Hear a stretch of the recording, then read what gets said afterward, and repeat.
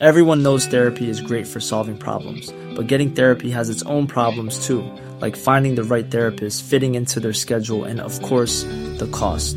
Well, BetterHelp can solve those problems. It's totally online and built around your schedule. It's surprisingly affordable too. Connect with a credentialed therapist by phone, video, or online chat, all from the comfort of your home. Visit BetterHelp.com to learn more and save 10% on your first month. That's BetterHelp, H-E-L-P. Ryan Reynolds here from Mint Mobile. With the price of just about everything going up during inflation, we thought we'd bring our prices down. So to help us, we brought in a reverse auctioneer, which is apparently a thing. Mint Mobile Unlimited Premium Wireless. How to get 30, 30, bit to get 30, bit to get 20, 20, 20, bit to get 20, 20, bit to get 15, 15, 15, 15, just $15 a month? Sold! Give it a try at mintmobile.com/switch. $45 up front for 3 months plus taxes and fees. Promo rate for new customers for limited time. Unlimited more than 40 gigabytes per month. Slows full terms at mintmobile.com. Hello, and welcome to The Other Half. Episode 2.11, Alice, A Life Cut Short.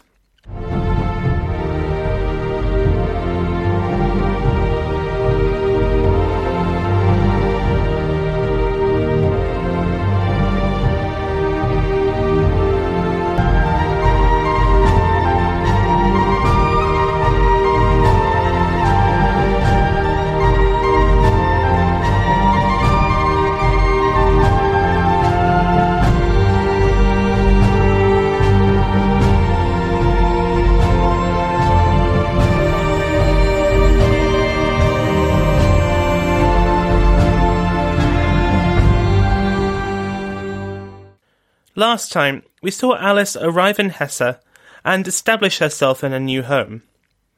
She had children and founded the Alice Societies, a group of organisations that were designed to help Hessian women find employment, gain practical skills, and get a good education.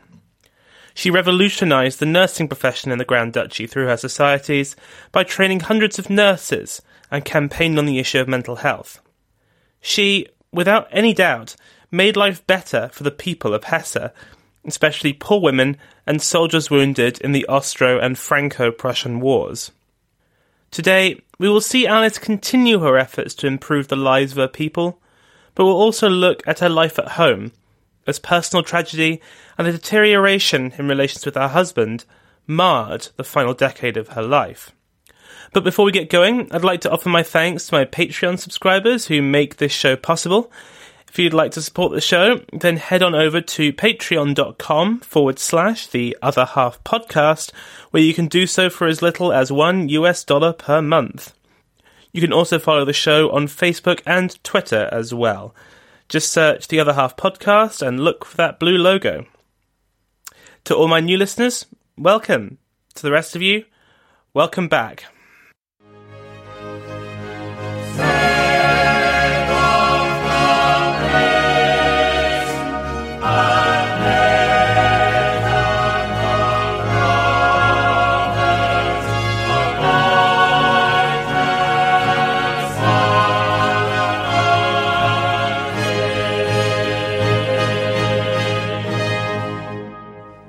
Princess Alice has two great enduring legacies. In the last episode, we talked a great deal about the first of them, that of the Alice Societies and the other institutions that she founded or patronised. But the second of her great legacies was in her children, a couple in particular. So far in the show, we have covered three of them: Victoria, Ella, and Irene. Well, that's only half the story, as in 1868 she gave birth to her first son, Ernest. Then after him came Friedrich in 1870, Alexandra, better known as Alex, in 1872, and then finally Marie, or May, in 1874. The Victorians sure were productive parents. Stories of the great women of the age often abound with critiques of them as mothers. Just look at Victoria and Vicky. But interestingly, not much is made of Alice's maternal skills, so let's look at them right now. Alice was an incredibly active and involved mother. In the last episode, we talked about how she breastfed her children, highly unusually for the time, and much to the disgust of her mother. She endeavoured to raise her children in much the manner as she had been. in a loving environment largely shielded from gaze, with a focus on liberal values, education, and altruism. She led by example, making her children's clothes and repairing them herself, and made sure that her children donated some of their Christmas presents to the less fortunate. A great example of this focus on philanthropy is shown in a recollection by her son Ernest. Quote, "Every Saturday morning we have to take lots of flowers to her hospital, and having first put the flowers into vases, take them to the various patients. In this way, we lost all timidness which children so often have when meeting sick people, and we became friends with many patients and unconsciously learned to have sympathy for others. There was no age limit, even the youngest among us had to come along." All of her children were the recipients of very hands-on Albertian-style parenting from Alice. For her daughters, she wrote a short treatise on how mothers should handle their daughters' education, writing, quote, "The mother should have firm, clear ideas about what she wants her daughters to be, and should find a governess whose pedagogical skills and practical experience will enable her to devise and apply the means and methods through which the mother's idea can be realised. Mutual confidence must therefore be based on the governess's accepting the mother's ideas as right, and on the mother's recognising the measures and arrangements adopted by the governess as appropriate." She goes on to say that these governesses should have a ton of what she calls mental and physical energy, as these will, quote, "give the children the firm, suitable confidence that they should have in the governess. Untiring activity on her part is the easiest way of giving the children the feeling that they can have a firm support upon which they will willingly lean, and that alone justifies, in the child's eyes, the consistent strictness which must pervade their entire upbringing. This last is absolutely necessary for the achievement of satisfactory results in both her own personal efforts and to give herself up entirely to the life of the children. Only with perfect concentration of all her powers and all her interests will she be able to fulfill the demands that must be made of her." She wasn't asking for much, was she? All of this sounds rather draconian, the opposite to the Mary Poppins school of thought, but her children appeared to have thrived in this environment. And it wasn't all discipline and no play. Despite the many demands on their time, both Alice and Louis spent a lot of time with their children, not only at home in Darmstadt, but also on family holidays at the seaside and other places in Germany. But this domestic bliss was interrupted suddenly by tragedy in 1873. Alice's second son, Friedrich, or Fritty as she liked to call him, seemed no different from her other kids. He was a large, healthy baby, and though she had a little trouble in childbirth, that wasn't all that unusual. He was full of fun and laughter, the very example of a happy baby boy. It wasn't until he was 2 that anyone suspected that something was amiss. In February, he received a cut to the ear, but despite all efforts, the blood would not stop flowing for 3 days. After consulting with doctors, the diagnosis was of haemophilia. Alice was very familiar with this disease, as her brother Leopold was also a sufferer. In short, it is a genetic inherited disease that almost always manifests in males that prevents the sufferer's blood from clotting. This meant that any kind of cut, however small, could lead to someone bleeding out, and any bump could lead to catastrophic internal bleeding. It is, thankfully, pretty rare, but its most famous carrier was Queen Victoria. It's not known how she got it, but she did, and she passed it on to her descendants, and through their marriages, it spread all across the royal houses of Europe. 9 of Queen Victoria's direct descendants died from complications related to haemophilia, the first of which, tragically, was young Prince Friedrich. The circumstances of his death were burned into the memories of all her family. According to Prince Ernest, quote, "My mother was still in bed in the morning. My brother and I were playing near her. The house goes round a corner there. I ran into the sitting room in order to look across at my brother. My mother jumped out of bed to pull me back from the window. During this time, my little brother got up on a chair to enable him to look out, and before my mother could return, the chair tipped forward and he fell down the steps." What happened next is recorded in a letter to Queen Victoria by one of Alice's ladies. Quote, "The poor boy was lying on his arm when they came to pick him up, and was senseless, though no internal injury was visible. Doctors were speedily at hand, and found that the skull was not fractured in any way, but they fear that an extravasation of blood may take place. The princess is dreadfully alarmed, but now calm and composed after having been almost stupefied by the terror at first. She does not for a moment leave the bedside, but watches constantly by the darling child, whose life, short as it has been, was already such a source of anxiety to her. After an hour of dreadful suspense, all hope was gone. The doctors were right when they feared there might be an effusion of blood on the brain, and we had hardly realised the idea of the case being hopeless when the terrible news was announced that all was over. The princess was able to give vent to her grief by tears, and God may give her strength in this hard trial of a mother. The loss of a child is the bitterest pill that any parent could ever have to swallow, and Alice carried his loss with her for the rest of her life. She didn't throw herself into waves of grief in the way that her mother had when her father died, but it did affect her, and indeed her whole family greatly. Ernest seems to have blamed himself for his part in his brother's death, and his letters around this time are full of self-blame and lamentation. His elder sister Victoria tried to play a similar role to the one that Alice had played after Albert died.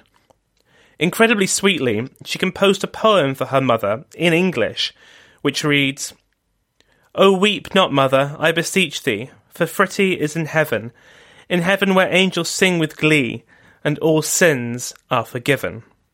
Fritty's death was a turning point for Alice in many ways, but perhaps the most important is that it drove something of a wedge between her and her husband. They had always been very different people. Alice was curious, driven, and intellectually spirited, determined to get stuck in and make a difference. Louis's general attitude to most things in life seemed to be kinda meh. He wasn't a bad man, or even necessarily a bad husband, but he did not share in either his wife's passions nor in her drive. He was a pretty conventional man for his time. He was pretty ordinary.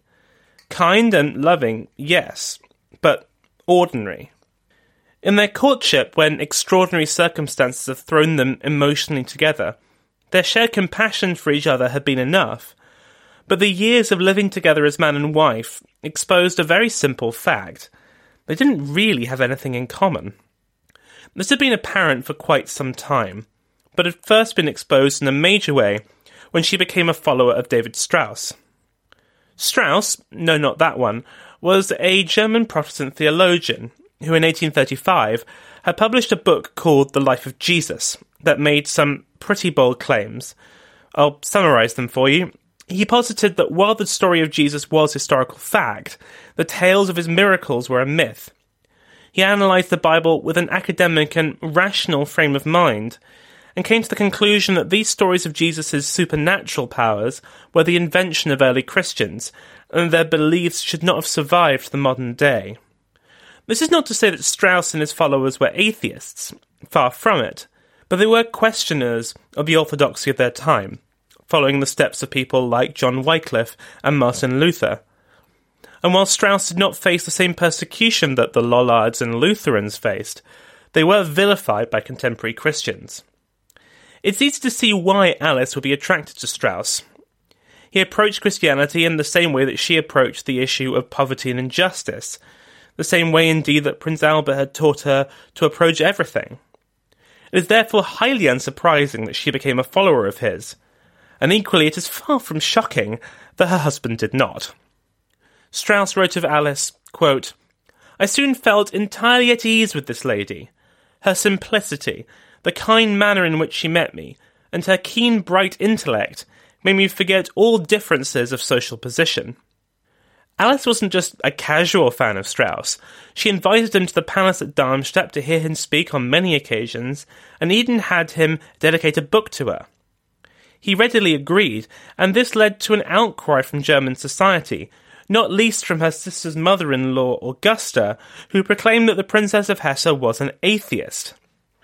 Worried about the controversy and damage to her reputation, Strauss offered to withdraw the dedication, but Alice wouldn't let him, saying that, quote, the fear of being misunderstood would never prevent her from doing what was right.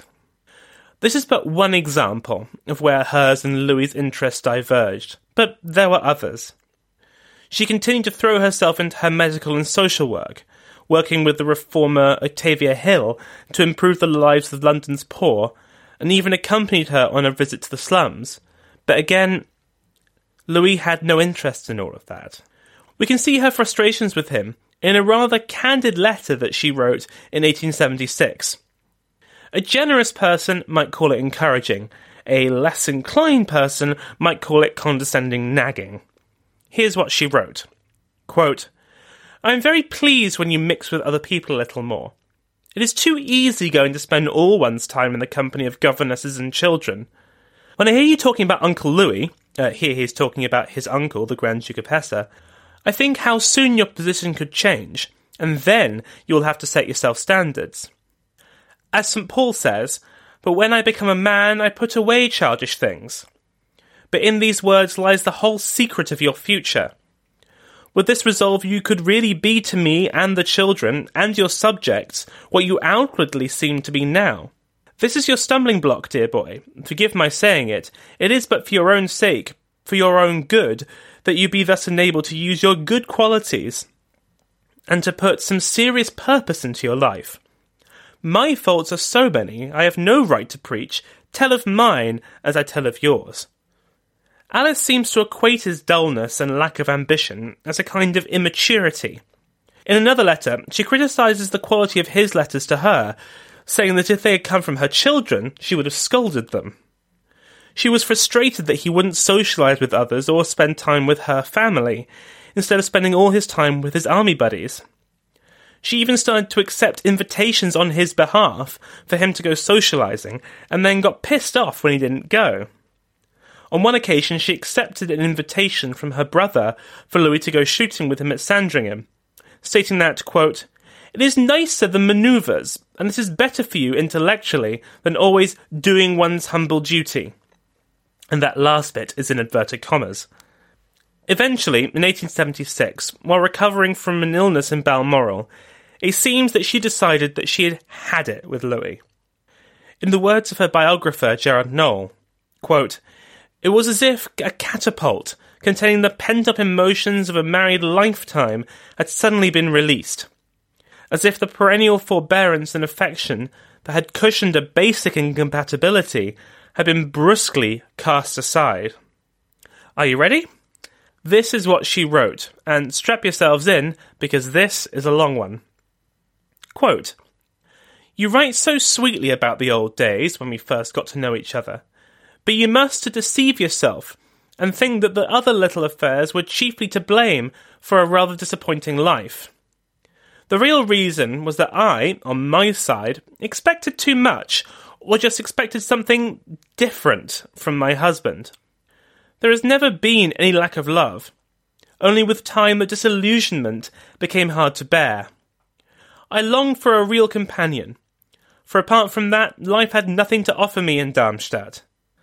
I could have been happy and contented living in a cottage if I had been able to share my intellectual interests and intellectual aspirations with a husband whose strong, protective love would have guided me around the rocks strewn my way by my own nature, outward circumstances, and the excesses of my own opinions. So naturally I am bitterly disappointed with myself when I look back and see that in spite of great ambitions, good intentions, and real effort, my hopes have nevertheless been completely shipwrecked. And this realization, my darling, often makes me unjust towards you, for one carries the blame for everyone in oneself. It always grieves me, too, to see how you have been disappointed, for the fault is mine. We cannot let ourselves be paralysed by the past, and there is nothing I want but to make your life happy and to be useful to you. You say, darling, that you would never have caused me hardship intentionally. I only regret the lack of any intention or desire to be more to me, and that does not mean spending all your time with me without wishing to share anything with me at the same time. Your letters are so empty and bare that I have less to say to you than any other person. Rain, fine weather, things that have happened. That is all I ever have to tell you about. So entirely cut off is my real self, my innermost life, from yours.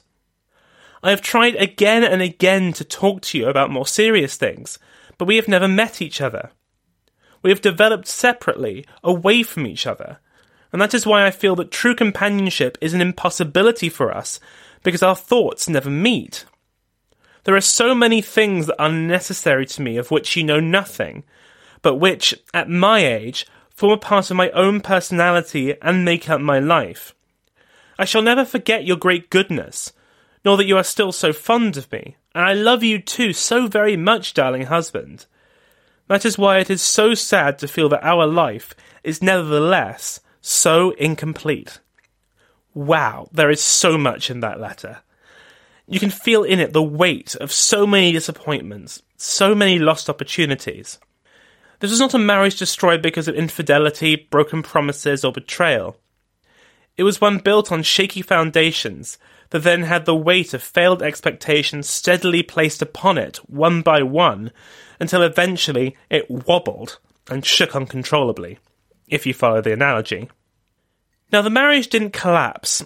The two clearly still loved each other, despite this fundamental incompatibility, and there was too much at stake between them for a divorce. Perhaps in a world where divorce wasn't such a massive taboo, one where the shame might damage each other irreparably and the reputations of their children, then maybe they could have separated. I imagine they would have remained on very good terms, perhaps even friends, but also found happiness with someone else. But it was not to be. So they muddled through. They supported each other as best they could. And it didn't help that Alice was in very poor health. She suffered from a number of conditions, but mostly she was just constantly exhausted in every sense of the word. It is really one of life's great ironies that the most energetic, the most curious of Victoria's daughters was also the one afflicted by exhaustion.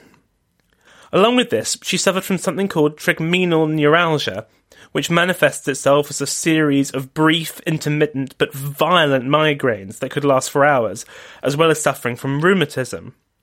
Frankly, with this litany of conditions, I'm amazed Alice was able to do pretty much anything, far less live such an active life. No wonder she was so frustrated with others around her, especially her husband, who were in such good health. Imagine what she could have done with such a clean bill of health.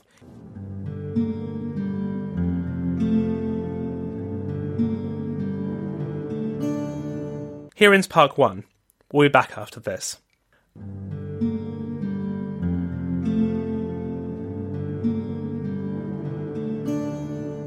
Only a few months after Alice had written that letter, Louis's father died, making him the direct heir to the Grand Duchy. And he didn't have long to wait, as just 3 months later, on the 13th of June 1878, his uncle died as well. Louis was now the Grand Duke of Hesse. Alice wanted to be there for her husband, to support him at this stressful and emotional time, but she couldn't. She explained in a letter to her mother that, quote, "The question long discussed between Louis and some people as to the complications and difficulty of every kind that will at once fall upon us are really dreadful, and I am so unfit right now." By all accounts, the Grand Duchy had been governed pretty laxly and incompetently for quite some time, and so when he took the throne, Louis was much distracted with affairs of state. This meant that Alice was left pretty much alone to do all the hosting duties, and there was quite a bit of hosting to do. That summer saw a great heat wave sweep Darmstadt, and this was all too much for Alice, and she was forced, at Louis's insistence, to retreat with the children to the cooler climes of Normandy. From there, she wrote constant letters of encouragement and support to Louis, and he visited often, but she was frustrated that she couldn't be more for him, and of course that he couldn't be, well, just more. For all their troubles, all Alice ever wanted was to be useful to Louis. Indeed, her main frustration was that he was not all that useful to her. She had the habit of getting indignant on his behalf when he wasn't shown the appropriate deference deserved by a Grand Duke, and would in turn get frustrated with him when he didn't take these slights more seriously. For example, a Roman Catholic bishop was appointed to the bishopric of Mainz by the Pope without first seeking Louis's consent, but he just wasn't all that bothered. This wouldn't have been the case had Alice been in control. She would have led the charge in defence of the government's sovereignty. But that just wasn't the man that Louis was. The tragic thing was that Louis just wanted to go back to the way things were, at least in his eyes. Back to when they were very much in love and she wasn't so set against the institutions and elites of Hesse and frustrated by his personality. He wrote to her, stating the hope that the waters in which she was bathing in Normandy would wash away the bitterness that she felt against Darmstadt, hoping that she could recover her, quote, old carefree ways by the time he next came to visit. Yet in her reply, as she so often did, she perfectly analyses the problem, counters assumptions, and then just lays it all out. Quote, I shall certainly say nothing to you about Darmstadt when you come. What is difficult and unpleasant for me there does not affect you so much, and so in your eyes it is only something which emanates from myself. You are made for a smooth, cheerful, happy life, and so your wife must want that too, and your worries too, but she may not, or rather cannot, expect you to enter into hers. I forget that sometimes. I can share with you, but not you with me. Ouch, that's some pretty brutal stuff there. Some straight-up modern feminist thinking in a late 19th century letter. She then softens a bit. Just a bit. Quote, you can shake off anything serious or unpleasant like a poodle shaking off the water when it comes out of the sea. Natures like yours are happiest in themselves, but they are not made to help, comfort and advise others, not to share with others the heat of life's noonday or the cool of the evening with insight, understanding and sympathy. Okay, I said she softened, but really there she's saying, look, you're super easygoing and water off the duck's backy, but that means you lack the compassion and love to help others. So, still pretty brutal. She then finishes, with quite possibly the most devastating thing that she ever wrote. Quote, do not write any more about what I have said. I really am looking forward to your arrival so much, and I've overcome the old feeling of disappointment, which has often made me unhappy in the past few years, and I shall not torment you any more. It takes a few years for a nature which thirsts for strong mutual love and intellectual communion to reach the point of cheerfully and contentedly renouncing what it seeks. I must reach that point, and, if God wills, I shall reach it. The more one's own self dies, the more one can be to others.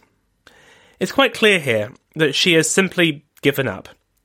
She's settling for less, for mediocrity. It is too late for her. She's stuck with a husband she loved but wasn't enough for her. A home that was insipid and backward. A body that was giving up on her. A life cut short. By the early autumn of 1878, she could hide away in Normandy for no longer, as duty pulled her back to Darmstadt. This was her first entry into Hesse as its Grand Duchess, and everyone pulled out all the stops. The schools announced a holiday so the children could line the streets. All Louis' soldiers were on parade, and the streets were festooned with flowers and banners of welcome. Alice had given up on trying to turn her husband into something better, but that did not mean that she had given up on her own endeavours. Early on in the episode, I mentioned that she had become a follower of the English social reformer Octavia Hill. She worked in London's slums and campaigned for social housing for the poor and for the preservation of green open spaces such as Hampstead Heath. I don't want to get too sidetracked by talking about Octavia Hill, but she is a fascinating and massively overlooked figure in British social history. Hill worked with the art critic and philanthropist John Ruskin to buy homes for the poor, and then became their landlords, offering them far better treatment than most private landlords, as well as taking good care of the buildings, saying that the two could not be separated. She also employed women as rent collectors. As for open spaces, she firmly believed that urban workers should be able to enjoy woodland and greenery, as she saw it as healthy and invigorating. As part of this, she co-founded the National Trust, a non-profit organisation that still today looks after parks, country estates and woodland across the UK. Alice was a big fan of hers, and so sought to bring her ideas to Darmstadt. She arranged for all her public works to be translated into German, worked with other followers of hers on how to adapt her ideas to Hesse, and began to visit local slums so as to best work out how her plan could be enacted. But that wasn't all. Alice also got herself very involved in British foreign policy of all things, railing to her mother against Prime Minister William Gladstone's pro-Russian policy in Asia. Her body could never hope to keep up with this relentless activity and curiosity. But even when she was supposed to be relaxing, she couldn't relax. For example, her mother arranged for her and the children to holiday in Eastbourne on England's southern coast. She was supposed to take it easy and enjoy the restorative sea air, but instead she became fascinated by the social problems of the town, visiting the slums and working to improve the lives of the poor there during her short visit. One local dignitary recollected years later that she went to the bazaar to celebrate the opening of a new church, gave away prizes at the local college, and went on visits to local schools. Always willing to fight for unpopular causes, she became interested in the plight of local prostitutes, looking to pull themselves out of the profession. She paid a visit to a local refuge and wrote of the experience to her husband. Quote, "My visit yesterday made a deep impression on me. Many young girls, and many of them beautiful. I went quite incognito. The girls knew who I was, but the ladies of the world think it's contamination to go near such girls. I opened a new dining hall for them. A clergyman made a speech which was very moving. We knelt in prayer together, a strange gathering, filled with a sense of deep solemnity. What were not my feelings? Hard to describe, but there is one who has read the thoughts of my heart, and his comfort and his help and his forgiveness will now not forsake me." This is Alice at her finest, getting really involved in a cause that almost any other woman in her position would run a mile from. I really cannot emphasize enough how utterly extraordinary it is that she would be in that room, attending with such thoughtfulness and such compassion. She returned to Darmstadt in October 1878, and it is there that tragedy would strike her family once again. A few weeks after she returned, her eldest daughter, Princess Victoria, caught diphtheria, a very dangerous bacterial infection that manifests in swollen glands, most commonly in the neck, and the running of a high fever. Alice took personal charge of the nursing arrangements and brought her to a hospital. She was delighted when Victoria recovered, but no sooner had that happened than her 6-year-old daughter Alex caught the same thing, only worse, with patches of white membrane appearing on her neck, the sign that her throat was being dangerously constricted.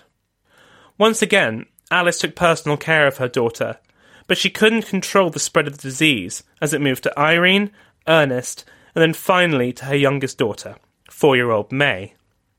Even Louis caught it, with only Ella and Alice herself managing to escape its clutches. This was an utterly desperate time, probably the worst of her entire life. In the few spare moments that she had, she ran off a few telegrams to her mother and sister Beatrice. You can hear the panic in her words. 8th November. Victoria has diphtheria since this morning. The fever is high. I am so anxious. 10th November. Victoria is out of danger.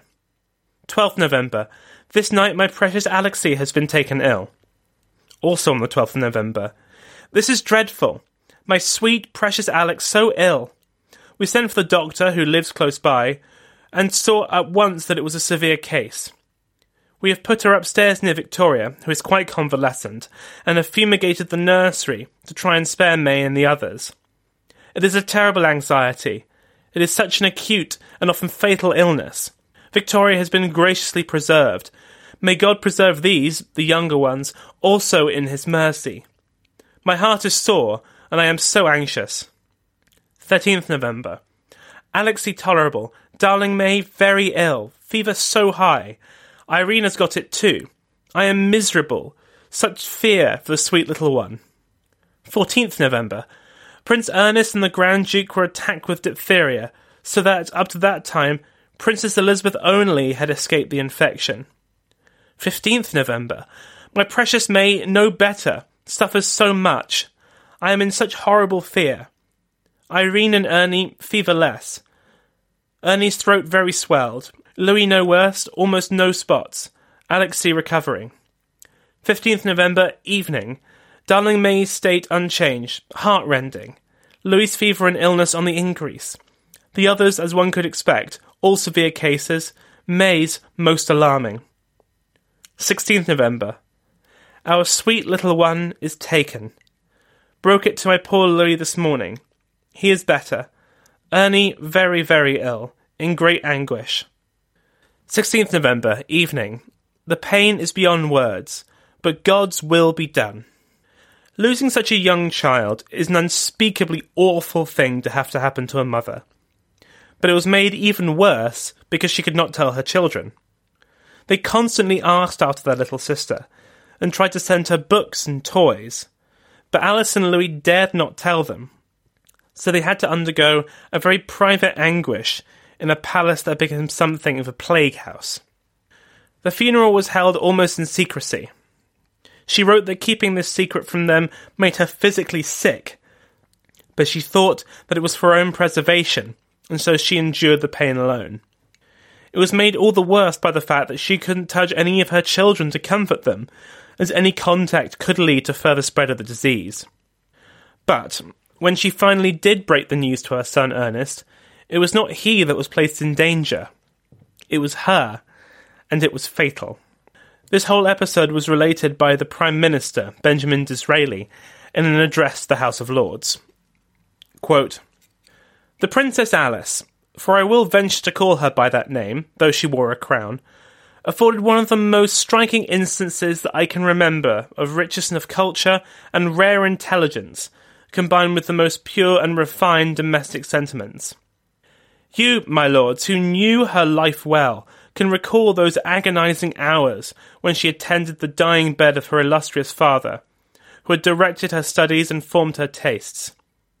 And now you can remember too well how when the whole of her own family was stricken by malignant disease, she had been to them the angel in the house, till at last her own vital power, perhaps exhausted, she has herself fallen. My lords, there is something wonderful piteous in the immediate cause of her death. The physicians who permitted her to watch over her suffering family enjoined her, under no circumstances whatsoever, to be tempted into an embrace. Her admirable self-restraint guarded her through the crises of this terrible complaint in safety. She remembered and observed the injunctions of her physicians. But it became her lot to break to her son, quite a youth, the death of his younger sister, to whom he was devotedly attached. The boy was so overcome with misery that the agitated mother, to console him, clasped him in her arms, and thus received the kiss of death. This kiss of death was not immediately fatal, though. Indeed, in the next few days, her messages to her mother became a little more positive, with her talking about taking her family away now that the danger to the children had lessened. But she couldn't escape the clutches of the disease. And on the 14th of December, 4 weeks after the death of her youngest daughter, and 17 years to the day since the death of her beloved father Albert, Grand Duchess Alice of Hesse died. She was only 35. Reportedly, her last words were, "Dear Papa." She was the first of Queen Victoria's children to die, and her death was keenly felt throughout Britain. The royal family had gathered in Windsor to attend a memorial service to Prince Albert, and were utterly devastated at the news. Alexandra, the Princess of Wales, took on the role that Alice had after Albert's death, and was chief comfort to the Queen. Yet she was as devastated as any, lamenting that, quote, "I wish I had died instead of her." Yet the Queen's reaction was nothing like as extreme as it had been in the wake of her husband's death. Yet it was still a dreadful blow. Quote, "I am in the deepest grief for darling Alice," she wrote, breaking the news of Alice's death to her son Arthur. Quote, "She was so devoted a daughter, so gifted, and so necessary to husband and children." But perhaps her kindest tribute to Alice came when she compared her to Albert, saying that she had, quote, his nature and much of his self-sacrificing character and fearlessness and entire devotion to duty. There could be no greater compliment than that to Alice. Bertie, the Prince of Wales, so often Alice's best friend and partner in crime, was the chief mourner. He wrote that she was, quote, my favourite sister, so good, so kind, so clever. We had gone through so much together, and she has succumbed to the pernicious malady which laid low her husband and children, whom she nursed and watched with unceasing care and attention. The Queen bears up bravely, but her grief is deep beyond words.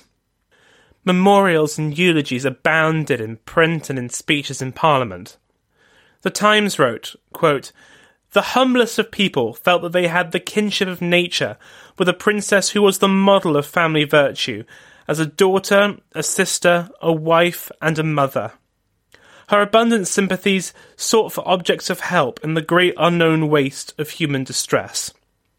The Illustrated London News said, quote, the lesson of the late princess's life is as noble as it is obvious. Moral worth is far more of a distinction than high position. Though the grief was most keenly felt in her homeland, her adopted country also solemnly paid its respects. In her later years, she had frequently expressed her dissatisfaction with Darmstadt, but she was referring to its elites, to its high culture. She had always loved and cared for the ordinary people of the city and Grand Duchy at large, and they loved her back. 3 days after her death, her body was taken from her home at the New Palace through the streets of the city. The people of the city, dressed solemnly in black, lined the route of the procession, watching as her coffin, draped in the Union flag, was taken to the chapel of the Grand Ducal Palace. After a funeral service was held, her body was placed in the Rosenhocher Mausoleum. And if you go there today, you will see a monument dedicated to her there by the noted sculptor Joseph Boehm. It depicts her lying in bed, with her daughter May in her arms. Alice's family struggled to cope in the aftermath of her death. Louis looked to remarry quickly, knowing that he couldn't possibly take care of his young family without a wife to help him. Queen Victoria initially suggested her youngest daughter, Beatrice, but ecclesiastical law banned marriage between brothers and sisters-in-law. He then took up with a Polish actress and married her in secret, but was forced to have the marriage annulled by his shocked in-laws. After that, he remained single, dying in 1892 at the age of 54. As for the children, they made it through the sadness of their mother's death, though they all carried its scars for the rest of their lives. Princess Victoria married her cousin, Prince Louis of Battenberg, and would live until the ripe old age of 87, just long enough to see her grandson Philip marry the heir to the British throne, Princess Elizabeth, our current queen. Princess Irene married another cousin, Prince Henry of Prussia, Vicky's second son, and had a very happy marriage, despite their family being hit by haemophilia. She too survived into the 1950s. Ernest succeeded to the Grand Duchy of Hesse upon his father's death, and also, in shock news, married a cousin, this time being Victoria, daughter of Alice's brother Alfred. That marriage, however, collapsed in 1901, amid accusations of his infidelity with pretty much his entire male household. During the First World War, he served in the German military headquarters, though it sickened him to be fighting such a terrible war against his mother's homeland. After the armistice, he lost his title in the German Revolution, living out the rest of his days at his country estate. As for Ella and Alex, well, I shan't spoil their stories, for theirs are yet to come on this podcast. But not just yet, because next time we shall complete our coverage of the daughters of Queen Victoria, skipping Helena and Louise to look at Princess Beatrice, the longest living and perhaps longest suffering of all of Victoria's children, whose life, more than any other of her siblings, would be shackled to that of her mother.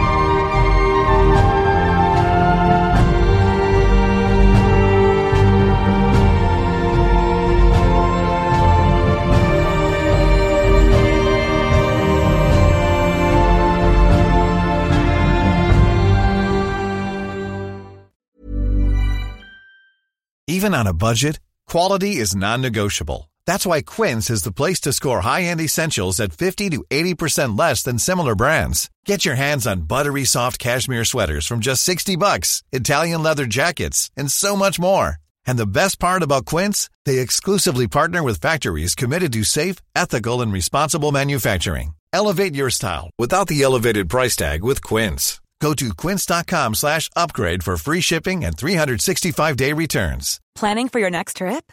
Elevate your travel style with Quince. Quince has all the jet-setting essentials you'll want for your next getaway, like European linen, premium luggage options, buttery soft Italian leather bags, and so much more.